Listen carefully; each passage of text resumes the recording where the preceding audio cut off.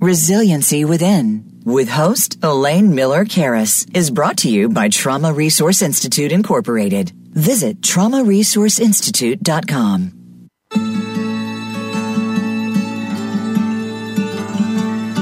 Welcome to Resiliency Within, featuring your host, Elaine Miller-Karas. In unprecedented times, our beliefs and well-being are put to the test. When we take the things we've learned in life and look at challenges in a whole new way, we learn to develop resiliency, which can then be used to promote healing and personal strength. Now, here is Elaine Miller-Karas.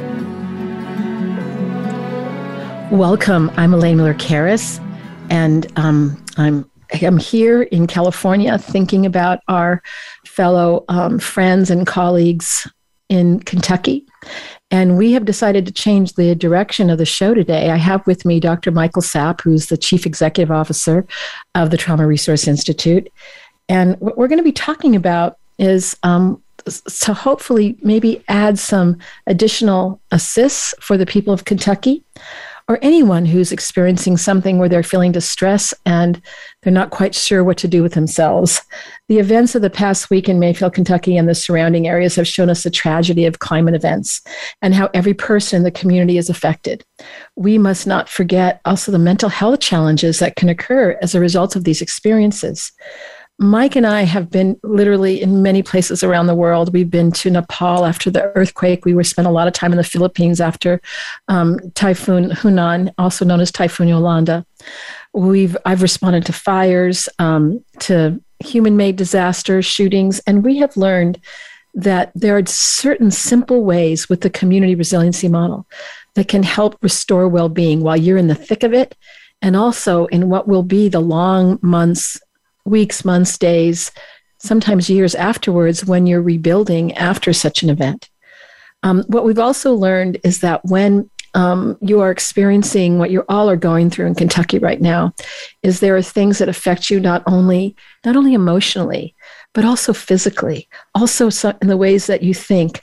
Also, it can affect how you are with the people that you love. It can affect your spirituality. Like if you are a person who believes in a higher power, you may say, what in the heck just happened?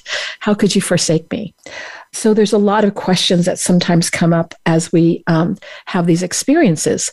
But what we have learned is that when you can start paying attention to the sensations that are connected to your distress, and then also start cultivating your well-being, that it changes. And I think over the last year on the show, we've talked a lot about this, but this is really the first time we've been directed to something so serious that's happened as a result of a natural disaster.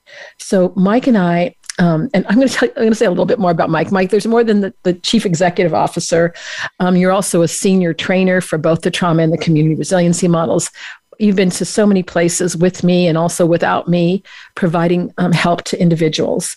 You also are a co-author of the book, the book that I also wrote called The Book, Building Resiliency to Trauma, the Trauma and Community Resiliency Models. And actually, we're working on a second edition of the book right now. But Mike does many things. I am very happy to also call him my friend, not only my colleague. So Mike and I are going to get started. And Mike, do you want to say something before? We have those of you that are listening, and we're also live on Facebook on Resiliency Within. We are going to show slides, but for those of you that are listening, we're going to talk about everything that also is presented on the slides on the Facebook Resiliency Within portal. So go ahead, Mike. Anything you want to say as we get started?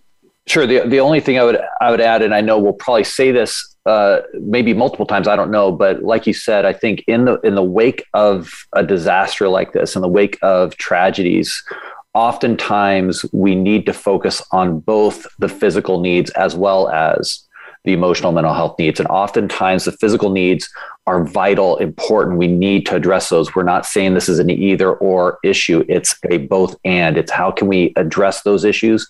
How can we help give the support and necessary help to find shelter, food, you name it, and recovery. But also, as we're doing that, let's not ignore this other side of how do we help someone restabilize in the immediate aftermath of this. I think you're bringing up a really important point, because I've been to so many disasters. And one of the things I've seen, for some of you, you may feel like, I feel paralyzed.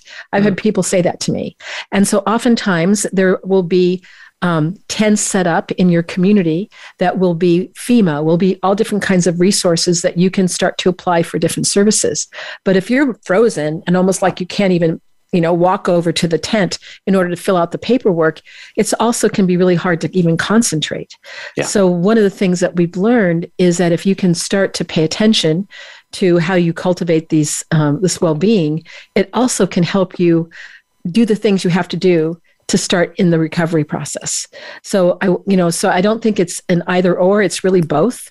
And we're hoping that some of the information that we're going to share with you will help some of you that are going to be listening to this broadcast today.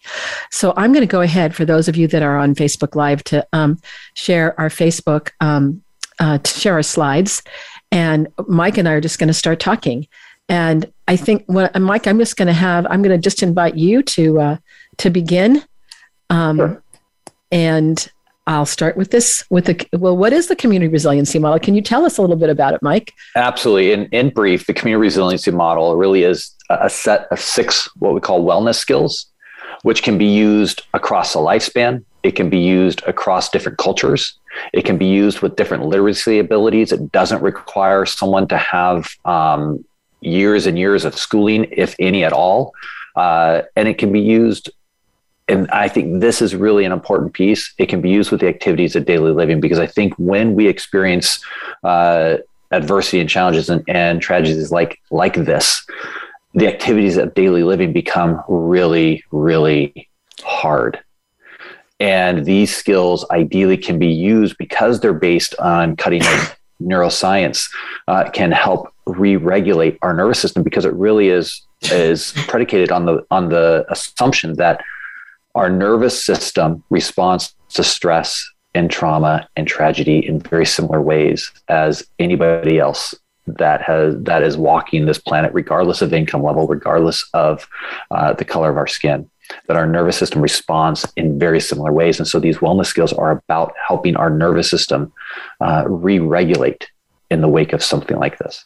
And I also want to point out, too, that for all of you that are there with as adults worried about your kids, how do we help children? And we'll try to integrate some of that in our conversation today. But one of the things I've noted is if you can be your best self with your child, that really does help your children. But sometimes we'll say, oh, they're so young. Children are so resilient. This is not going to impact them in the way maybe it's impacted me. Well, that's really not true. So that children are affected by these kinds of events as well. And how we attend to them right now and in the future is really important. So if you're a minister, if you're a caregiver, a teacher, a parent, it's very important to try to do things that help the children be children. And oftentimes there also can be in some of the places that you all are, because if your houses are gone, there can be activities that are being set up for kids, whether it's art, whether it's playing ball, whatever it might be. Help the children do these kinds of positive activities that can help them as they're going through these experiences right now. So the next question that we want to ask all of our listeners, and this is so important for all of us during these times, and for those of you that are suffering, is what or who gives you strength, and what or who helps you get through hard times? And I'm going to ask Mike if he could maybe give us his answers to these questions while our listeners are thinking about what might be the answer to that for them. Yeah, for me, my answer to these questions is often in this order: my faith, my family. I have a wonderful, wonderful wife that is so supportive of me, that is so kind and compassionate. I have 2 wonderful teenage boys that are equally, I marvel at it at sometimes, are equally as kind and compassionate. And so those are things that often help me get through hard times. Well, and I also happen to know that your dear wife's birthday is tomorrow. So on the show, I'm going to do a Shannon shout out saying happy birthday to you. Yeah. And so just even when you think about her, you just had a big smile on your face. Mike, what happens inside of you when you think about your wonderful wife and your kids? I can't help but smile. I also notice almost an energy in my chest that goes all the way down, I kid you not, all the way down through my knees into my toes. And my goodness. And, and Mike's not a short man, so that's a lot of distance there. How tall are you? 6'5" or something? 6'5". Yeah. Don't you have a 6'8" son? So, I mean, That's pretty lengthy there, Mike. So then, what we're going to be talking about, and what I just asked Mike was about his nervous system and about the sensations connected to his resources. And even during the direst of times, we can still cultivate that, even in the hardship of it all. And I don't want to trivialize the fact that many of you who are listening to this podcast are suffering, but we all have a nervous system. We have a body and mind designed for well-being and to heal. And when we pay attention to the sensations connected to our well-being, our bodies and our minds have an amazing way to work together to restore a sense of inner balance. And the more we focus our attention on this well-being, the more that it can expand. And what I've seen, even in the direst of situations around the world, I've seen people share their hope and their compassion with me, and I've seen it as they've given that hope and compassion to others. So I'm hoping as you're suffering that you also remember what else is true in your life, because that can be cultivated even within these moments of great suffering. So, Elaine, Mike, can I add something real quick? Please, because please I think that that's what I appreciate about those specific questions is what helps you get through hard times. It doesn't negate, it doesn't minimize, it doesn't trivialize the hard times, the tragedy we may have experienced. It just opens up the view a little bit wider. It opens up our vista a little bit wider to say, well, what else is also true? So even if we've experienced significant loss, even if we've experienced significant tragedies, if we can answer those questions, even if it's just a little bit, that can open us up to a little bit of our nervous system just coming back into balance enough. It doesn't take away all of the sadness. We were just talking to a young man, Mike and I were, who was from South Central Los Angeles, who's had a pretty rough life, who's working with some inner city kids who've also had rough lives. And he's been sharing these skills with them. And he said, oh, the kids called it the rubber band. I thought that was very cute. Yeah. But it was about that paying attention to that. If they're distressed, that they have this ability, this flexibility inside of them to pay attention to that. Yeah. And of course, that's what we hope can expand. Yeah. So that brings us to the next question. Mike and I talk about this term resiliency a lot, and we're going to give you our definition. But for us, the essence of resiliency is embodied well-being. And you can have embodied well-being even when everything around you is chaos. And we've seen that there are some ingredients that go along with that. First of all, to acknowledge the individual and collective suffering, but also that we can also lean into what are the assets and the strengths. And Mike and I were talking before the show started. You tell them the story about the person that you showed, the man who built the kitchen in the middle of the street. I just love that. Yeah, I happened to be, thumbing through the headlines for today, and I just happened across, before I even knew what we were going to be talking about today, happened across a story, a little Twitter post that talked about this gentleman that drove half an hour with a grill and a truckload of food and parked right in the middle of Mayfield, Kentucky, to provide food for people that may need it.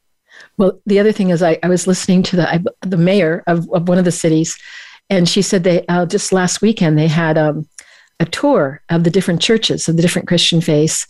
And one of the things that they said at the end was, oh, this was really nice to worship together. We should do this again. Well, there's only one of the 4 churches still standing.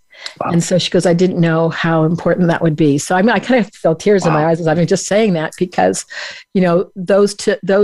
this story and the story that Mike just shared are those collective assets and strengths that we've seen all over the world. And we really, really want to encourage people to also pay attention to those, because when we do that, believe it or not, what's been shared with us is kind of this optimism and hope, and that also filled with this compassionate nature that you're talking about with this man who, is now feeding a bunch of folks that he never thought he'd ever feed in his life. Yeah. So that we see that. And also then what happens is this, the repercussion is thinking about the solutions in very innovative ways to how do we rebuild our community? How do we rebuild our houses, our businesses? And even though, as one person in New Orleans told me after Katrina, that ain't there no more. It was this barbershop. And he said, I never thought I'd miss my barbershop, but you kind of hung out there. But there's many things like that you don't even know as you're evolving through this disaster of things that you're going to be thinking about. But then the next question, the next thing was, you know what? That guy was a tough guy. I bet you he's going to rebuild. So there's that little grain of hopeful thinking that can happen when we're faced with these kinds of tragedies. So the next part, I'm going to turn over to Mike. He's going to share with us quickly our common language of how we talk about the distress that we may be experiencing? Yeah. So one of the key concepts that we talk about in the community resiliency model is this, what we call the resilient zone or the OK zone. And if you could imagine two parallel lines with maybe a kind of a wavy line in between those two, almost like hills and valleys. And you have this resilient zone within which we are at our best. We can think flexibly. We can think creatively. We can problem solve. We can get through our day-to-day activities. It doesn't mean that we're just happy and in this kind of Zen state, although we could be at times when we're in our resilient zone. But really in that resilient zone is where we get through the day and we engage and problem solve.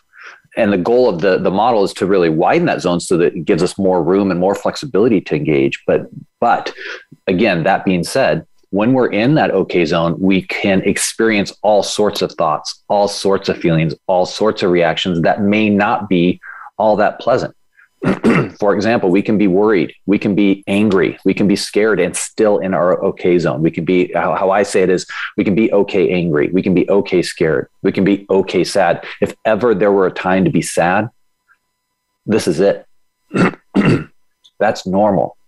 And we can be sad in our zone and still maybe do the things that we need to do to get through this day. But then there's also, we can be sad and outside of that zone.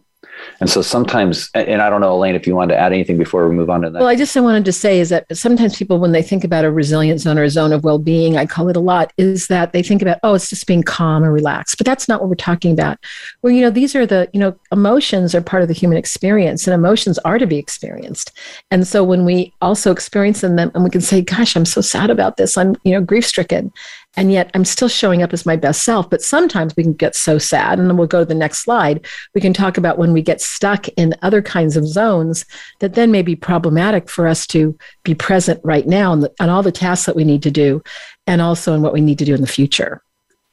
Yeah. So in this next graphic, imagine again those parallel lines, and instead of that nice, smooth kind of rhythmic peaks and valleys, we have this lightning bolt that kind of comes in, and we have a traumatic, stressful event, or maybe reminders of those traumatic and stressful events that can then knock that rhythm, knock us out of rhythm. And so then it looks much more like a jagged line that kind of oscillates between what we call a high zone.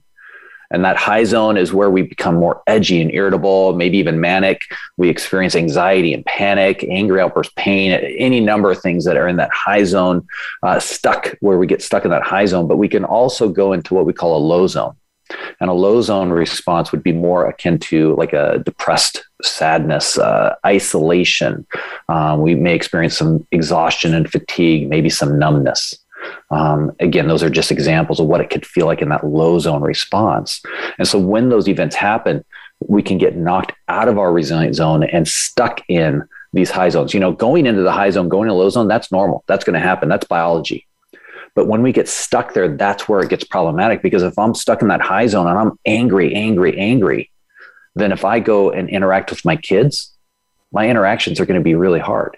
Or if I go to try to get the services that I need in the immediate aftermath, maybe my interactions are going to be really hard for some of the people that I'm trying to get services from. Likewise, I maybe get stuck in that low zone. If I'm stuck in that low zone and I'm having to go figure out what paperwork to fill out, what things I need to do to get services, maybe I don't even have the energy and the mindset to be able to do that. I might be feeling like I'm in a fog and I can't think straight, kind of like what Elaine mentioned earlier. And so if we're stuck there, that's the problem. So the idea here is that ideally, these skills can be used to be able to help us become unstuck, to help us come back into our zone if we recognize that we're out of it and we're stuck. And it helps to have a common language, because many of you may be experiencing a whole array of different symptoms. And we want to talk a little bit about that. Mike and I literally have been so many places around the world. I think our model has been brought to like 74 countries. And so we asked 6 questions.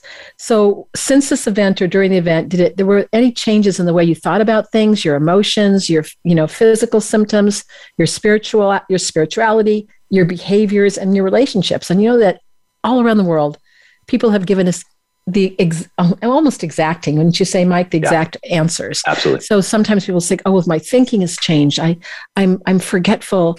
Sometimes my thoughts are distorted. I think, is that neighbor looking at me in a strange way? I notice that I almost feel like sometimes I'm not in my body. I feel like I'm floating outside of my body. Everything has been so bad. And even sometimes having nightmares, things like that. But also the emotions, in terms of the ranges of, I feel fear, depression, grief, guilt, shame, empathy, apathy, and anxiety, and more. And why don't you talk about some of the physical symptoms, Mike, that we've seen? Well, my goodness, the physical symptoms can be a range of things, again, that numbness, we can just feel numb all over, or we can feel our heart rate just is racing, right? Or our breathing is short and shallow. Maybe we just feel that our body is just in a perpetual state of clench, right? Of tightness. You can have stomach problems, or maybe even some trembling, just constant, a little tremble, right? Or maybe even sleep problems. Again, these are things that are commonly reported in the aftermath of events like this. Or I think about behavioral problems that are that you often see, right? Some of those too, yes. Where you might see some isolation. You might see people pull away. You might see, I'd love to say this is just for kids, but oftentimes even adults, you might see some tantrums. You might see some aggressive behavior. That's a common reaction. Maybe you start to see violent behaviors or abusive behaviors that can come out in the aftermath of events like this. Well, I think there's some research that does show that there can be an increase in violent episodes. And that's why it's important that we understand that there's a physiology to this that we can actually change so that we don't have to hurt those that are around us. But also, if someone is struggling with addictions, sometimes they want to feel better, or they just want to numb out. So they may, turn to alcohol or other kinds of drugs or other kinds of addictions. So there's a really kind of an urgency to learn, I think, skills of well-being so that you can not fall into some of these traps that can also get us into trouble. But then I think finally, spiritually, we've seen such a range of people having greater faith, but also kind of when a person said to me once, I feel like my faith has been deconstructed because I've been a good person and yet this has happened to us. And we know that, life is not fair. We've learned that. And yet there can be, I think I've asked that question, what helps you get through all over the world? And whether someone was a Christian, a Hindu, a Muslim, a Buddhist, people have given me the same response, my faith, more than anything else, my faith and my friends and family. So, but it can be shaken up. And I think that we just want, that's an important thing for us to be aware of right now. But these are the common reactions that we've just talked about. But we also wanted to kind of do a little deeper dive into just touching upon that, this horrible thing that just happened in Kentucky. But y'all are also dealing with COVID-19. You're dealing with, there's been societal unrest. There's been other things that have happened in your life. There may be someone struggling with cancer or some other kinds of things. So what else is happening that we're seeing? And Mike, maybe we can go back and forth around this, but I've seen a polarization within families. I've also seen there's a big fear of people catching and spreading the virus, for example, to loved ones. And here you're going to be maybe in a shelter. Are you really thinking about that? I'm sure some public health people are, but I think it opens up a whole other Pandora's box of other things that we can be concerned about. I don't know, Mike, if you want to, maybe mention a couple things as well about additions. Absolutely. And in any kind of, inequity that may have already been there prior to this, what I would say is a singular event, that inequity may have already been there. And then it may even get magnified in how the services are provided and access to services. And so there's that can be there present before this event and then magnified in this event. And of course, my goodness, some of the things that may have already been there prior to this that are further complicated by this, like job, financial, housing, and food insecurity, or even just, how much this can disrupt and how much maybe there was already a disruption of social network and isolating that was there well before this event happened. And then again, complicated even further by this event. Well, and I'm just thinking about, I saw some people interviewed today that were from the candle making factory, and there were about 100 people working a midnight shift, and they don't know the whereabouts of some that probably have died, and yet this was a community of folks, and that community is never going to be the same, and that adds to the fact of grief. people have lost loved ones, and there have been a great loss of life. And when that happens to any communities, the grief that is just woven into almost everything is there. And there needs to be whatever the expressions of those griefs. There's memorial services, there's funerals, all those kinds of things that we do as human beings to commemorate the people who've loved and died. But many of people have died way before their time. And so then when also, like I'm an older person, so I hope that that my children outlive me. But if my children have died as a result of this, then the way that we look at the world has been changed forevermore. So I think that there's just so many different avenues and different thoughts that we could probably talk a lot about. But I think there's another part that I want to go into right now. And Mike, we've seen this everywhere too. Some of the things that we just talked about, that gentleman who was cooking food in the middle of the street. We've seen people talk about their strength and their courage and that they didn't know they even had it. They've talked about, sometimes not even liking their neighbor, and all of a sudden their neighbor's helping them, get some of their important things out of the destruction of their homes. But there can be those feelings of gratitude, and all of a sudden they say, my goodness, go talk to her because she's the advocate for our neighborhood. She's going to make sure we get the food that we need right now to survive. And I guess there's, so many other things. We don't have to talk about every single common reaction connected to our well-being. Sometimes these things take a little bit of time to evolve. They don't happen right away. And because also sometimes it can be interwoven with the ideas of kind of transformation and forgiveness, but not always. I mean, I think that some of these things that we've seen haven't happened to each person at the exact same time, but we've also seen the possibility of that, I guess, maybe in that optimism and hope of what happens to human beings, really around the world. So I don't know if you have anything to add to that, Mike. No. So let's talk a little bit about, why a biological model. And right now, some of you may be experiencing things in your body. You may have lots of different kinds of thoughts and thinking. You may feel, I can't really focus very well. But we want to talk a little bit about the brain and the importance of understanding survival responses in what you've just experienced. And what we're going to do is we're going to save the crux of this until after our break. We're going to go into our break right now. And when we come back, Mike and I will talk more about what happens, the neuroscience perspective about what happens, because we want you all to know it's not about being physically weak if you have certain reactions. It's your biology. And we're going to also teach you some very simple skills that might be able to help you in the next days and weeks to come. And also going to give you some resources of where to go to if you're getting a little appetizer today that may help you in a larger way as you're going through this experience right now. So hang on, we're going to come back in a couple minutes, and Dr. Michael Sapp and I will continue to talk about what might be helpful for you. All right, see you back in a couple minutes.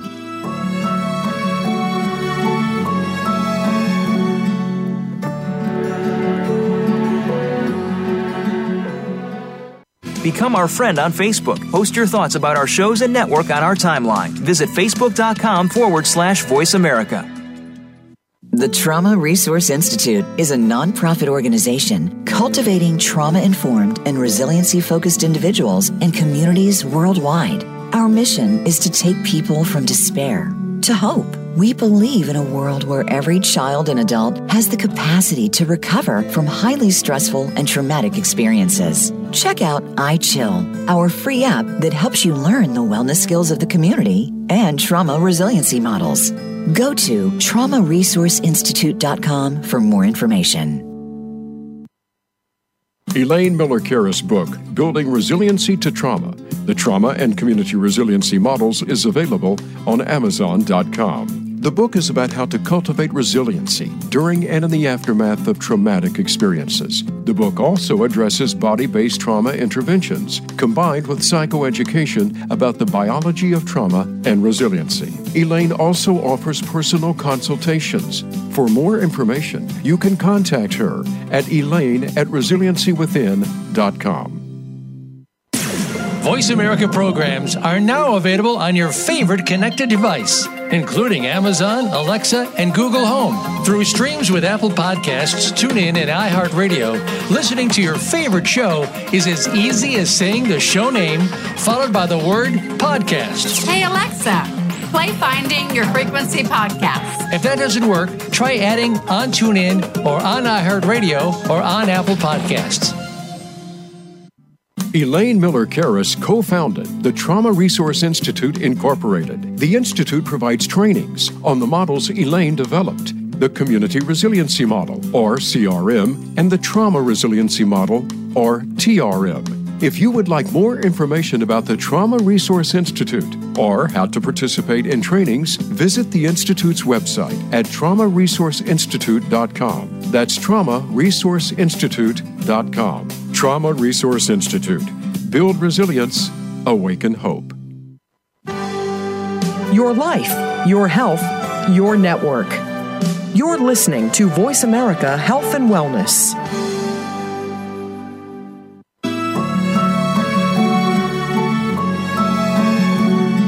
This is Resiliency Within with Elaine Miller-Karas. To reach the show during our live broadcast, please call in to 1-866-472-5792. That's 1-866-472-5792. You may also send an email to elaine@resiliencywithin.com. Now, back to this week's show.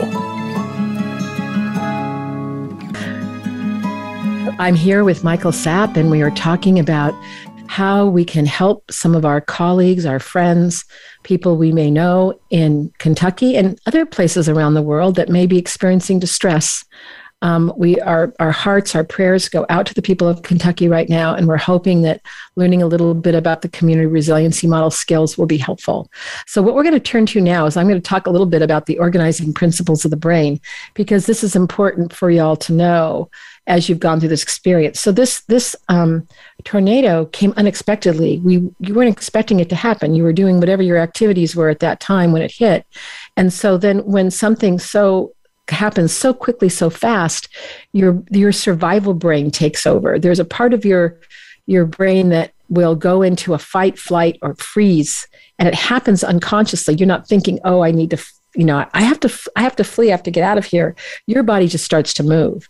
But if the threat is so big that sometimes you can't physically move, and I think that was the case for some of you that were trapped in buildings, you go into what's called a freeze response. It's a physiological state where your whole body slows down. It's also meant to help you survive. But it also can make you feel foggy and numb and also forgetful. But there's also something that happens. We have natural opioids in our system that helps dull the pain if we were injured so that we don't experience it in the same way. But how does the survival brain know that it's supposed to do this? Is there's a part of our brain in the limbic area of our brain, which is in the mid part of our brain. It's called the amygdala. And the amygdala is your threat appraiser. So it's meant to do things quickly. And so that amygdala will cue the survival brain to do something unconsciously. And I really want to emphasize this because some people have said to me after disasters, I can't believe I just started running, but my grandmother was still in the house, and why did I leave her there? And so then there can be terrible guilt, but to know that those survival strategies are designed because we're designed to survive. They're not designed to think about, oh, I need to remember my grandmother. They're really designed for your own survival. And so there can be just a whole array of guilt feelings afterwards, but to know that that was your body responding because the threat was so great. And so if the limbic area of your brain is cueing the survival brain to take over, your thinking brain is not operating in the same way. So that's why a lot of us feel fuzzy, and that we even sometimes they can say, I was scared speechless. Some people are scared shitless because the fear is so great that it affects our entire physiology. And to know that doesn't mean if you were scared speechless that you're weak or you're a coward. It just means your biology was working in that way because the threat was so great to the human nervous system that it responded unconsciously, automatically in that way. And I want to talk a little bit more about the amygdala because the amygdala is the part of your brain. You have two, actually. I need both sides of the brain. And it creates like templates from highly charged emotional memories. Some of you have lived out there in the Midwest for a long time or in the South, and you're used to tornadoes. So it may have just even felt the wind and had a response to it. So it generalizes information to sound that alarm if there is a real threat or a perceived threat. And the perceived threat is important for me to talk about right now, because many of you may notice that if you see a certain climate start to happen in the part of Kentucky that you live, that all of a sudden your whole body starts to shake, your heart rate speeds up, and you're going, well, what is that? There's no tornado right now. But your amygdala knows that is a sign of maybe a tornado. So it's sounding that alarm to you, even though there isn't really you don't see a tornado right now, but it's saying this reminds me enough of to sound the alarm. And as you can imagine, if this is happening all the time to you every cloudy day, it can get pretty alarming to you, and you can be living all your life in these states of activation, we call it. So we want to help you understand those sensations so that you know how to work with your own nervous system if the amygdala is sounding an alarm when everything is safe, but it's not turning off. That's kind of when we can get stuck in that high zone or in that low zone. So, Mike, do you want to talk about the survival responses a little bit more than what I've mentioned? I mentioned it just briefly. Yeah, sure. Survival responses are really automatic responses. Automatic, like you said, we don't think about it. It's just automatic, responses that occur during times when we perceive a threat. We respond instinctively to survive. Our nervous system works for our protection. Now, if the environment is threatening or perceived to be threatening, we may live in a constant state of distress. So that's almost like what Elaine, what you were saying about, right? That even a little wind, a little breeze could start to remind us of what may have happened before and put us into high alert in ways that we may not have before, right? And so that's when we talk about it resetting the nervous system so that even small reminders can release an automatic survival responses. Again, that's our nervous system working for our protection. It just means that we need to fine tune it. We need to do these skills so that we can recalibrate our nervous system so that it is picking up the threat when it needs to, because we don't want to turn that system off. Right? We need the fight flight response. We need that freeze response. That actually helps us to survive. It helps increase the likelihood of survival. And then one other survival response that doesn't often get talked about is the tend and befriend response. This idea that our survival, it can be rooted with our children, with our partners, with our coworkers, with people around us, that maybe we in our attempt to survive also scoop up, also protect, also, what I often will say is almost like that, what I lovingly referred to as mom arm. When I was driving with my mom and she slammed on the brakes, maybe to prevent us from getting in an accident, her arm would instinctively go out across my chest, even though I have a seatbelt on, right? But that's that tend and befriend response that often can occur. And so our survival gets tied up with those around us as well. Yes. So we want to talk a little bit about the autonomic nervous system, because some of you may be experiencing this. So when there's something like the tornado hits, our sympathetic nervous system, which is preparing for us for action, is really meant to respond, right? The fight and flight response. We need to have all the energy in our body is going to our extremities, into our arms and legs to get away from the threat. And so going along with that is a rapid heart rate. Our breathing rate is faster and shallower. If we had a blood pressure cuff on, our blood pressure would be up. We might start to sweat. Stress hormones are being pumped into our system. At that time, we don't need our digestion and our saliva, for example. So that kind of shuts down a bit. And so when the threat is over, the way the system works is once you go into a sympathetic reaction, that the parasympathetic would come back when you're in a state of being in a safer situation. It prepares us for rest. So the breathing rate comes back into a more normal rhythm. Our heart rate slows down. Blood pressure comes back into more normal range. If the stress hormones are pumping, that's shut off. And we can even feel our digestion coming back on by sometimes hearing our belly rumble, and we can feel the saliva in our mouth. But for some of us, when we have something like this that just happened in Kentucky, it's like someone has put the foot on the accelerator of our car, on the sympathetic. And so we may feel like we are always jacked up. And that can be problematic for us to ever feel like we feel a little bit better in our body. And after a while, that's when we get so constricted. So we're going to teach you some skills in just a minute about how you can access your parasympathetic if you feel like that accelerator is on and it is not letting up because it only can stay up there for so long before you also do what's called an adrenaline dump. And then you go into that low zone, and then you're so disconnected. You may just fall asleep in a chair, and people go, you're so exhausted. And sometimes you may or may not feel rested when you get up because of this going between these hyper and hypo. They call it a hypo-aroused state. So think about it going into way high zone and way low zone states. So, we're just going to, we want to really get to this part. And Mike's going to talk about the biology versus mental weakness right now. Well, and I think that's what that last slide really emphasizes, right? That it's about the biology. It's the biology of the human nervous system working for our survival. It's the sympathetic nervous system working for our survival. It's the parasympathetic nervous system ideally coming back on so that we can rest, so that we can reset, so that then when we encounter our next challenge, we can use the sympathetic. So it's about finding that rhythm. And when we get out of rhythm, it's our behaviors are not the result of our mental weakness and flaws in our system. It's that our biology is stuck in a certain way, right? So when we talk about there being common human reactions, which we did already, right, to traumatic or stressful events, that those common reactions affect the mind, body, and spirit. That those biology, our nervous systems working to our survival is going to affect our mind, our body, and our spirit, and that ideally these skills help individuals learn to read our nervous system. It helps us learn how to read our nervous system to help us return to our zone, that okay zone, that zone of well-being, just through using these wellness skills. So we're going to teach you some skills now in the time that we have left. And the first one that we want to teach you is called Help Now. There's 6 skills in the Community Resiliency Model. And we're going to teach you tracking and resourcing and Help Now. Maybe grounding if we have time.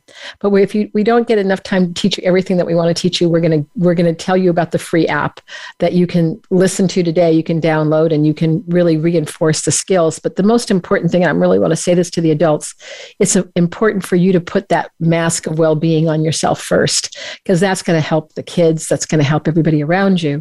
And it's just like if you've ever ridden on a plane, they always talk about the oxygen mask and say, if you have a little one with you, make sure you put it on first.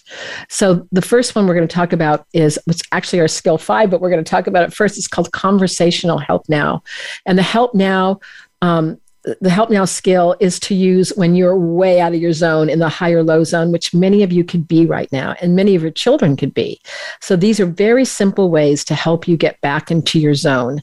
And we're going to just take you through some right now. And Mike and I are just going to take turns one after another.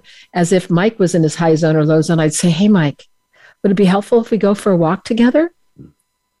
Or maybe I would ask Elaine, right? Sometimes it helps to get the energy of anxiousness out by pushing against the wall with our hands or pushing our back against the wall. Do you want to do that with me? And I'd probably say yes. But then maybe I'd say, hey, Mike, can I get you a drink of water? Sometimes just even have a drink of water is helpful right now. Or maybe sometimes it can help to look around the room and see what catches your attention. Is there a color, for example, that you like? And then I might say, when I'm not feeling like my best self, I found it helpful to remember a time in my life that was better than this moment.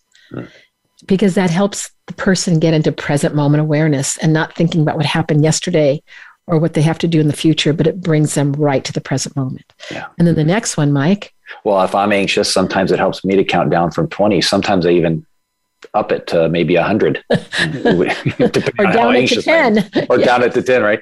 Yes. Would you like to try it with me? Yeah. And then I also found this help called I have also found it helpful for the iChill app. And you can listen to it and when you're down or too anxious, and you might want to even download it today. It's free on the iTunes store or the Android store. So, okay, now Mike and I are going to take you from the Help Now strategies to tracking. And tracking is one of my favorite skills. So, Mike, do you want me to start out with tracking and then you can do resourcing? Okay. So it's a foundation for helping you stabilize the nervous system. And it means just paying attention to the sensations in your body that are we want you to be able to learn to tell the difference between sensations of distress and well-being. So that means you also have to pay attention to the stress, but you don't have to stay there. You can say, like, let's say I'm feeling tension in my arms. I might say, is there any place in my body where I'm not feeling tension? Oh, well, my legs feel better. If I bring my attention to my legs and pay attention to the movement and that they're not tight, all of a sudden my upper torso starts to lighten and to release and not become so tight. So because what we know is what we pay attention to grows. It's like a garden, right? And if we decided to plant flowers, but we only paid attention to the weeds and put water on the weeds are going to take over. So those can be like our sensations of distress. If they get in those stuck states, that wouldn't be good to pay so much attention to them. Let's try to see if we can cultivate our sensations of well-being. But in the beginning, it can feel almost like a magnetic pull. Oh my gosh, it's so much easier to pay attention to the weeds than to the flowers in the garden. But this is based on a neuroscience theory that brain cells that fire together wire together. Again, what you pay attention to grows. So the more you pay attention to your well-being, the more you're able to shift your attention to well-being and be able to stand in those lines and do all the different things that you're going to have to do to cultivate your well-being right now. So when we talk about sensations, a sensation is a physical experience in the body, and we have billions of receptors all over our body.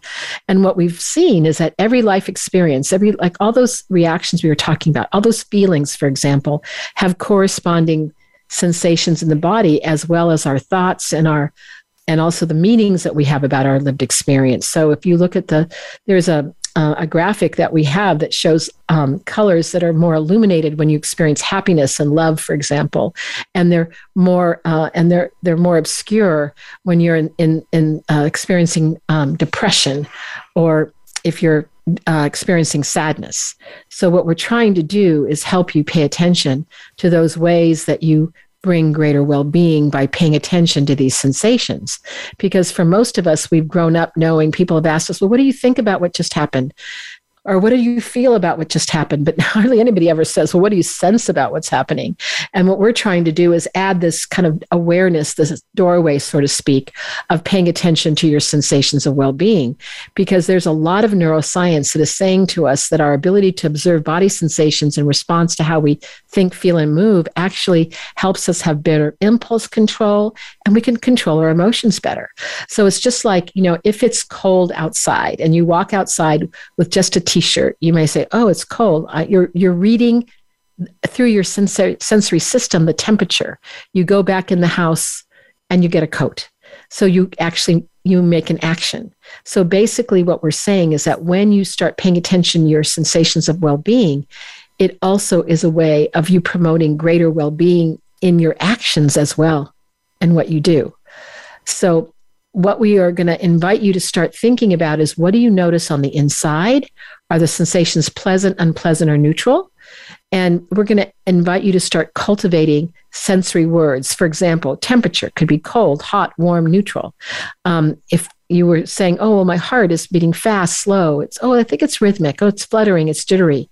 Or let's say your muscles are tight, loose, calm, or rigid. So we want you to start thinking about sensory words to also describe your well-being. And the very best way to learn how to sense your body is through what Mike's going to talk about right now, which are sensation words. Now, and I just want you to say, Mike, we need to do this really quick because I don't want to miss out doing the resourcing after a crisis. So go right ahead. Absolutely. So basically a resource, as I define it when I explain it to people, is anything that we bring to mind that can help us feel some sense of peace, calm, strength, any kind of well-being. And it can be anything. It can be a memory. It can be a person. It can be a thing. It can be imaginary. It can be a character in a movie. It can be a character from a book. It can be a song. Anything can be a resource for us. And when we bring that resource to mind, then we want to pay attention to the sensations that may accompany it, the pleasant sensations or the neutral sensations that may accompany it. Right. And so we do that by expanding it. We want to identify the resource, but we also want to really think about all the details about that resource, because the more details we think about, the more likely we will experience more and more sensations of well-being that we'd be able to pay attention to easier. Anything else you want to expand on? Well, I just want, so what we really want you to do, your homework assignment that you will never be able to grade is for you to spend some time after this broadcast is over and to think about your resource, to think about the details of your resource. And as you think about them, try to savor the sensations that are connected to that resource. And then to notice, do your muscles relax? Do your breathing slow down? This is a way that we access that parasympathetic nervous system that can downregulate you from being in sympathetic hyper-aroused states right now because of what's happened in your part of Kentucky or anything that any of you are experiencing around the world that's causing you distress.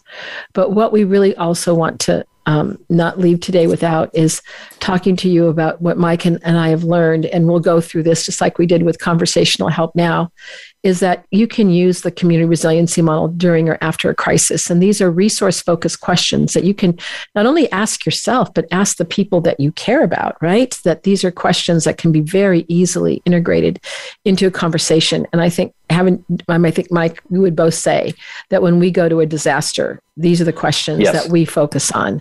Hands down. Yes. Hands down. So, and these don't necessarily aren't like in chronological order. They could be used in any different order. But the first I'll say is, who helped you the most in the beginning? Or can you remember the moment that help arrived? Or can you remember the moment that you knew you were going to survive? Who else made it through? And what gives you strength to get through this now? Or maybe when you have experienced other difficult times in your life, what or who helped get you through? And who is helping you the most now? Or what is helping you get through now? So as you can see, these questions are pretty simple and can be very easily integrated into a conversation when you're just talking to a neighbor. And Elaine, can I add? Yes, because I think sometimes when I ask it in the other way, like when I think about resourcing in the other way, it would be, I think, somewhat disrespectful for me to say to someone that has experienced tragedy, hey, can we bring something to mind that makes you feel good? Well, that may be really hard to do really in the wake of this, right? But if you can ask these questions, we're asking people to think about their resource and without saying it in that way. Well, and I can just think of so many different examples. I can remember when we were in Typhoon Yolanda, and a gentleman was in the audience and we were teaching these skills and asking these questions. He said, I can remember the moment I was going to survive. I'd been in the water for like 6 hours and someone reached and I saw a boat and this man reached his hand towards me. And that's the moment. And he just started smiling and he cried, but not tears of sadness. It was tears of gratitude. Yeah. And so I really want to emphasize these particular questions. And then the next questions as well. And that is, people have died and people have lost everything. They've lost their homes as they know it. Sometimes just giving some concrete kinds of help, like, can I get you some water, blanket, food, if that's available to them. But I think the other thing, if a person has died, it's going to depend on the person, but I'm just present with them. There's tears that come, of course. And, sometimes people want to tell you everything about what happened. And I also try to find out about this person. I said, well, can you tell me about him? What did you love about him? And be very respectful as I do this. Can you tell me some memories that you remember? And people have said to me, well, aren't I going to make it worse? Actually, people want to usually relish in the memory of that person, that beloved person. But there's also some questions that I've learned are like, what kind of words of encouragement would they say to you during difficult times? It's also almost you're calling that person into the present moment, even though they've died. And I've heard people say, oh, my grandmother would have said to me, honey, you can do this. You can get through this. A woman in Haiti after the earthquake told me her fiancé would have said, you take care of our families. And I said, are you? She goes, you bet I am. And she goes, what else would he have said? He would tell me to have Jesus in my heart. And I said, well, do you still have Jesus in your heart? She goes, he's right here in my heart. But so I think those kinds of questions too can just become so important when people are in those kind of situations. And the final thing we want to share with you is just here's the iChill app again, and to know that it's in English and Spanish. But the other thing is when you learn about the app and you go and use it, you'll see that it's interactive and it's going to ask you, are you in your resilience zone today? You can actually interact with it so you can see whether you're in your high or low zone. And if you're in your high or low zone, you can do one of the skills to bring you back into your zone of well-being. Now, Mike, we only have a couple minutes left. So I'm just wondering if there's anything that you would like to share with them. I just want to say what I've long loved about this model is that it doesn't negate or minimize the tragedy. It doesn't negate or minimize the loss or sadness. It helps us ideally see what else is also true amidst all of that sadness and grief and loss.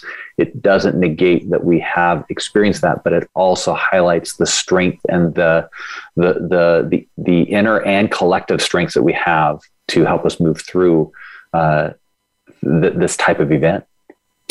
Well, and I say, you've heard me say this very many ways, but when we bring awareness to the inner wisdom of our bodies, well-being can grow even in times of great suffering, and moments of gratitude can be seen and sensed.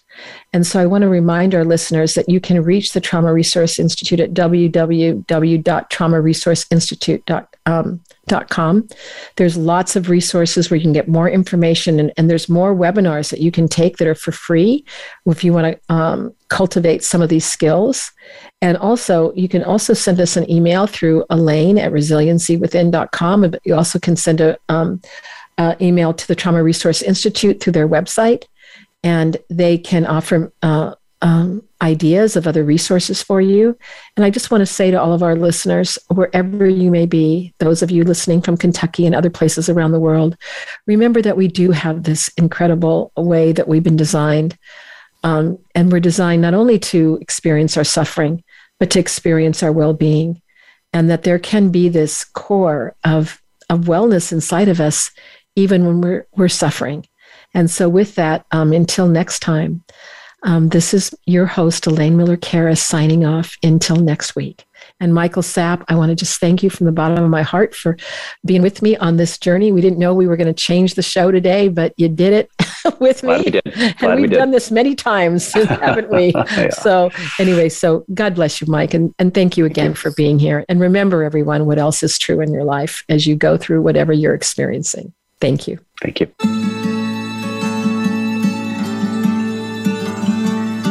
Thank you so much for joining us this week for Resiliency Within. Please tune in again next Monday at 4 p.m. Eastern Time and 1 p.m. Pacific Time for another edition featuring your host, Elaine Miller-Karas, on the Voice America Health and Wellness Channel. We'll talk again soon.